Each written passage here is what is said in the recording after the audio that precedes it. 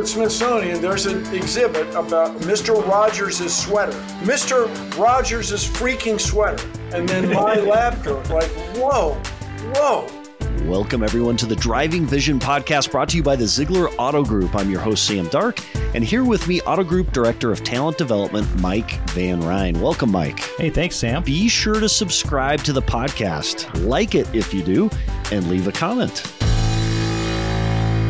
Today, we present an episode from the archives all the way back to episode 19, first aired this year, May 30th, when Mike Van Ryn and I sat down with, yes, Bill Nye, the Science Guy. Also joining us is Bill Stainton, who's not only a friend of the Science Guy, but part of how Bill Nye became, well, the Science Guy. Hear that story and much more. Plus, Nye shares his original vision, which was to change the world of science, and no one can doubt he's done that. We hope you enjoy this classic episode and that you'll return next week to join us as we present new content from our new studio based in Kalamazoo, Michigan. Until then, we revisit this classic episode with Bill Nye, the Science Guy.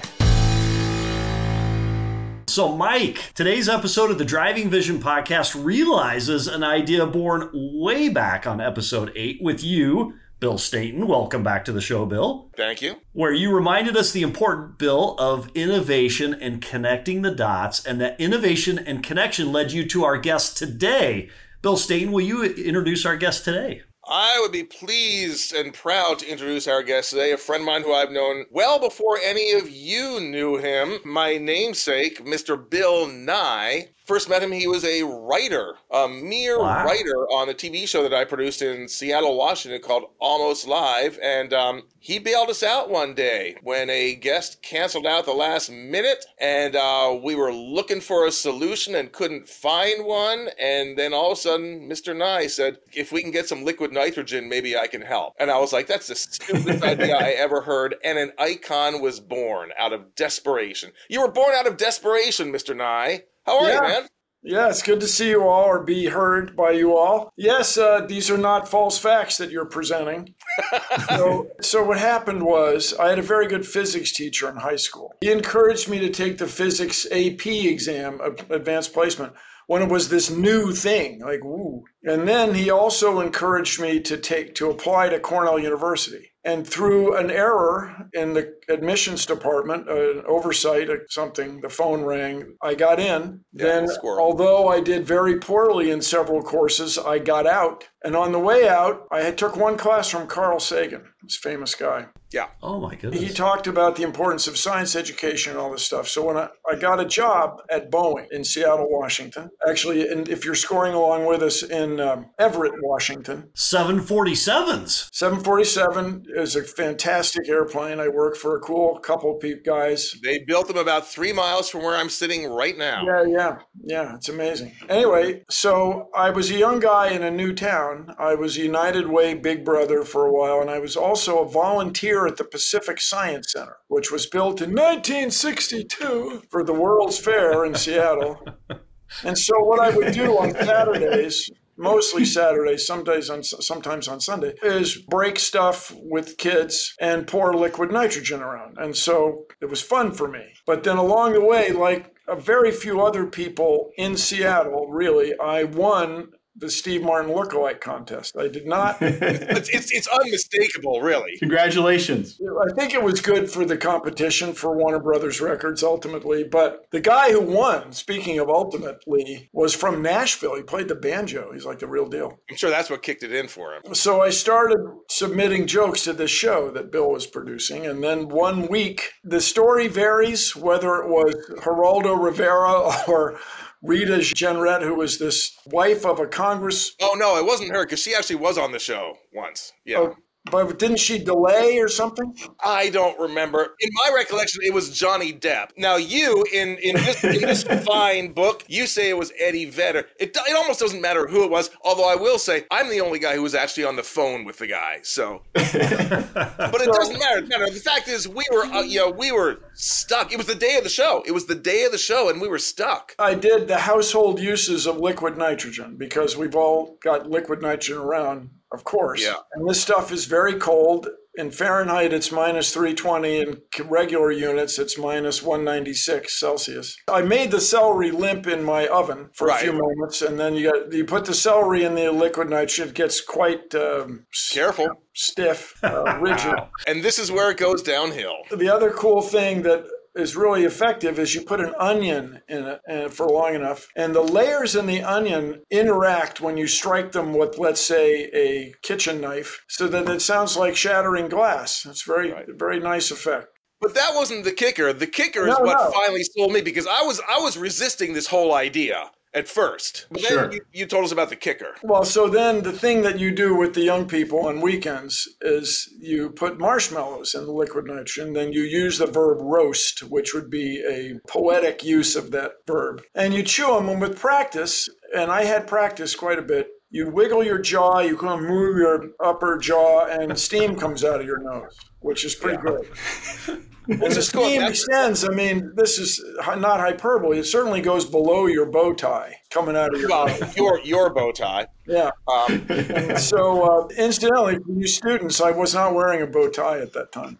Not at that time, but you did have safety glasses. Always safety glasses. I still have those. American Optical. They're classics. There we go. Had that ever been done on television before then? Ever? Oh, it certainly should have been. I imagine, I haven't checked his catalog, but imagine Science Bob Flugfelder, who's an acquaintance of mine. He must have done it. But that aside, those safety glasses are in the Smithsonian. Are they? I read that. Wow. Yeah. Did you accidentally leave them there one time or something? No, I was encouraged to leave them. Well, here's the thing, though. I mean, Sam, you asked about connecting the dots and seeing other options. This was one of the things where shame on me. I didn't see the option. Because again, Bill, I don't know if you remember this, but to my shame, I was like, shut up, Bill. We're trying to find a guest to interview. And you had to keep kind of selling it. You and then Ross was like, oh, no, we can do this. And all of a sudden, my teeny brain started to see a bigger picture and see that, there's an idea outside of my preconception of what it was. The key was Ross. I mean, Ross Schaefer, whatever you guys out there in the world, you may have crossed paths with him. He hosted some game shows. You may have hired him to speak at your corporate event. If you want 6 seconds and a punchline, Ross Schaefer can write jokes, or punchword. Ross Schaefer can write jokes, man. He can write jokes. He is really good. You've got a master class. Yes. As does Steve Martin, your lookalike, have a master class. There was one particular quotation I thought was kind of apropos that you said, when the unexpected happens, that's an opportunity for learning, which I love, because the whole thing is like when our guest canceled on us, that was something unexpected, and it took me a while to figure out that it was an opportunity for learning, but it was all of a sudden, basically what you mean is it just presents other options if you're open to those options, and you were that option, and an icon was born. Yeah, so Ross, just under his breath, you could be Bill Nye, the Science Guy or something. Then he closes the briefcase and goes running out of the room. He was also the host of the most popular evening drive radio show in Seattle at that time. Yeah, he that's was quite right. a Seattle. What a pain that was, too, because we had to get all his shooting done in the morning, because then he had to go to KJR. So that station, everybody, that station is so old. How old is it? It's so old. So I was going to say that. How old is it? Only got 3 call letters. KJR. That's it. KJR. You don't need a 4th call letter. It's been there so long. If you look back at that moment, Bill Nye, and you think about that opportunity you had to go on that show back then, how would it have been different were it not for that opportunity where others connected the dots and created that? Like, would your world have been different? And would the world at large have been different? Science, for that matter. I'll just argue that there are no big breaks, they're just breaks. And so maybe if that hadn't happened, I would have come up with something, or somebody else would have come up with something, and we would have stumbled forward. But when the opportunity did present itself, one must be ready. And I had chewed so many marshmallows frozen in so much liquid that the technical part of it was solid. I'm not a magician, but magicians talk about getting the technical part down. It was cool, you guys. It was cool. Then there's other times when things didn't go so well. I got a feeling Bill Stainton has told you about those.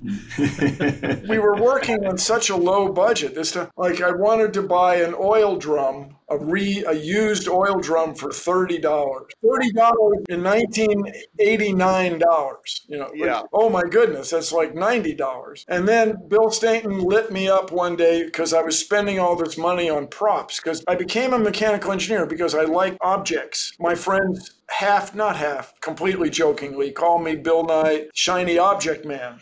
And so I like objects. So we had what comedians derisively refer to as prop bits. Right. We had a lot of prop bits, and I often was charged with making the props. And I developed a very good relationship with this carpenter who worked in the building. And this is the old days, you guys. So Seattle is the 13th television market, but it's still a pretty big market. Yeah. When there are only 3 television stations and sort of maybe 2 UHF stations, a public broadcasting and a independent, maybe sort of, for those people who happen to have the antenna. Anyway, in those days, the building had 2 full-time carpenters that would build sets and paint things and get stuff done. And so I had a very good relationship with this guy, Bob DeShano, and Larry, his buddies. Larry, that's Larry.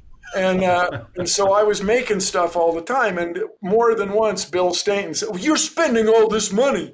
I would spend $30.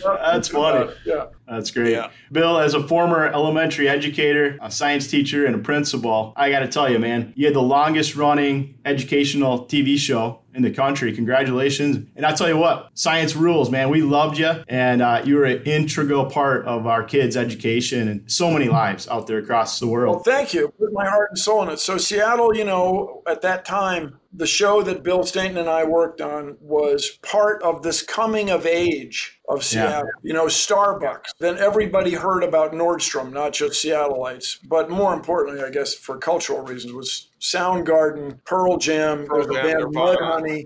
Yeah. All these bands. And the host of the show after Ross, John Keister, knows all these guys. He knows them all personally. And the Seattle Mariners beat the New York Yankees in a playoff. And Seattle was coming of age, and this show was, the Science Guy show was part of it, as Almost Live was. And you guys all know, well, maybe you never saw it. You all know Joel McHale. He came from this show, for example. He was my intern. Yeah. What I'm driving at is we were able to hire a bunch of young people who were just go-getters. And Joel McHale would be one of them. I mean, just people that just wanted to do something cool. And so Almost Live won how many local Emmys, Bill Stainton? Over 100 collectively. Over 100. And I'm still very, very proud of my first so-called local Emmy, which was about liquid nitrogen. Was that your first Emmy? I didn't know that. Yeah. Oh, it's like, what am I doing here? Yeah. Oh, wow. Cool. What do I wear? Oh my God. I would have thought maybe it would have been for, I don't know, Bill Nye is William Shatner or something like that. That was much later, of course. That was an amazing bit. That was a good bit. Bill, what was one of your most memorable episodes that you shot for the kids? Bill Nye, the Science Guy. Every show has something in it that I think is cool. Yeah. Getting a ride in the Blue Angels, the Air Force, the U.S. Navy. I'm going to get a lawsuit. The U.S. Navy flight, that was really cool. We did 6 different bits in those 41 minutes. That was cool. Wow. But equally cool was having a classroom globe with little solar panels on it. And when you tipped the northern hemisphere toward the bright light, the motor in the northern hemisphere would spin faster. And then when you tipped the southern hemisphere then the northern hemisphere would slow down and the southern hemisphere would speed up. And I just loved that bit. It was just like, that's why we have seasons, man, is the Earth's tilt. Yeah. That's really neat. I got to tell you, my personal favorite was Simple Machines with catapults. And our classroom, we made Simple Machines, and we had a contest on which ones could launch the farthest. So I'm all for deciding there are 3 types of Simple Machines, the wheel and axle, but just that what you're able to do is have a relationship between force and distance. That's what I want people to get out of that show. You make a longer lever, you move it a longer distance to produce more force on the other end. Back to you, Bill Stainton. Well, there's 2 things about your show that I want to point out. First of all, I still get residual checks because I was on your show a few times. It's now down to 8 cents a year. 8 cents a year. Which, by the way, Bill Nye has put me into a higher tax bracket. So, you and I need to talk about it. Are we on video? Yes. We are. Yes. We are. Oh, wow. Even you? Wow. This is from the show numbers. It's a residual for 1 penny. You see, kid? 1 penny. Mike, I don't know if you know this either, but Bill Nye, I love this because when you started Bill Nye, the Science Guy show, the big time, your goal for the show, your stated goal, and it was up on a piece of paper, was to change the world. I mean, that's amazing. I mean, that's for like this guy just out of this local Seattle comedy show who gets a contract. Okay, so let's do this show. And what's the first thing, what do we want to do with it? Some people say, last 2 years or whatever. Bill Nye's goal was to change the world. And I would argue, and I have argued, that you did just that. Well, we'll see if the people who watch the show go on to, create fusion on the Earth, manageable fusion, new types of crops that are drought tolerant, carbon removal from the atmosphere. If we can do all that, then we can take a meeting. So if you're a listener or viewer out there, let's get this done, people. Of those who've listened to your show, how would you finish the rest of that sentence? You want to change the world by. What is your vision for how that happens? 3 things. The biggest idea is to raise the standard of living of women and girls. When you raise the standard of living of women and girls, everybody is happier and healthier. And then to do that, I claim we need 3 things. Clean water for everybody in the world, renewable and reliable electricity for everybody in the world, and then access to the internet, or whatever the young people call the internet in the coming decades. So let's call it global electronic information, because with global electronic information, you can provide education to everybody in the world. And now we're all living at a time where satellites are going to provide the internet service to people all over the globe. Elon Musk in Ukraine, right? Yeah. The Mount St. Helens Institute, I'm still on the board. This is something else that happened while I lived in Seattle. Was Mount St. Helens exploded May 18th, 1980. The anniversary's coming up. You got to stop blaming yourself for that, Bill. Yeah. We're going to get our internet at the new Coldwater Creek Visitor Center from outer space. Why do we spend money in space? Because it affects everyone in the world for the better. Absolutely. Who are some of the people that are driving your vision best, would you say, Bill Nye, today? Driving my vision. Yeah. Everybody who teaches science, teaches science at all levels. And the United States is still doing very well at the very high tier. People graduated from Massachusetts Institute of Technology or Caltech or Cornell, or the guy who won the World Food Prize graduated from the University of Illinois. He's a state school graduate. We're doing very well at that high level, but the intermediate level, we're not doing so well. And it's because this old thing that we've done by accident, everybody, and that is we've tied school districts funding to property taxes. So richer school districts have better schools and the students do better. Poorer districts have worse schools and don't do as well. And while that would be common sense, and if you were a top-down autocrat who was not mean-spirited and weird, you could make that change. But if you are living the way we've lived in the U.S. for 2 centuries, So while we were sitting here, you guys, I printed a copy of the document that Bill referred to. Oh. Here's a copy of the rules of the road. Can you see the top? Change the world. Yeah, change the world. And so this document, that is incredible. This document is so old. How old is it, Bill? So old. If you look at the revision dates, they all have the year in just 2 digits. Because back in the 1990s, no one thought the year 2000 was ever going to happen. It was like, right. There's no such thing.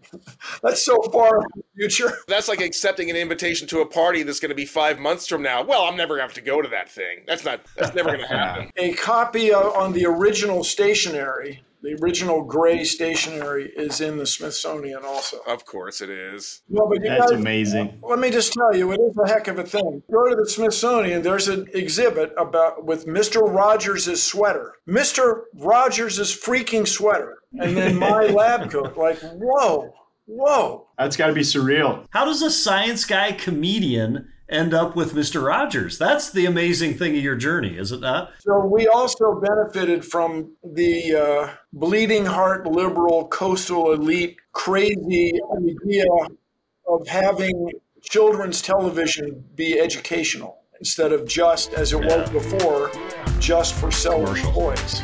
It sold a lot of toys for a long time. And hilarious. Thank you for your time today. We appreciate it. Thanks to Bill Nye, Bill Stainton, and Mike Van Ryn. And until next week, how are you driving vision today?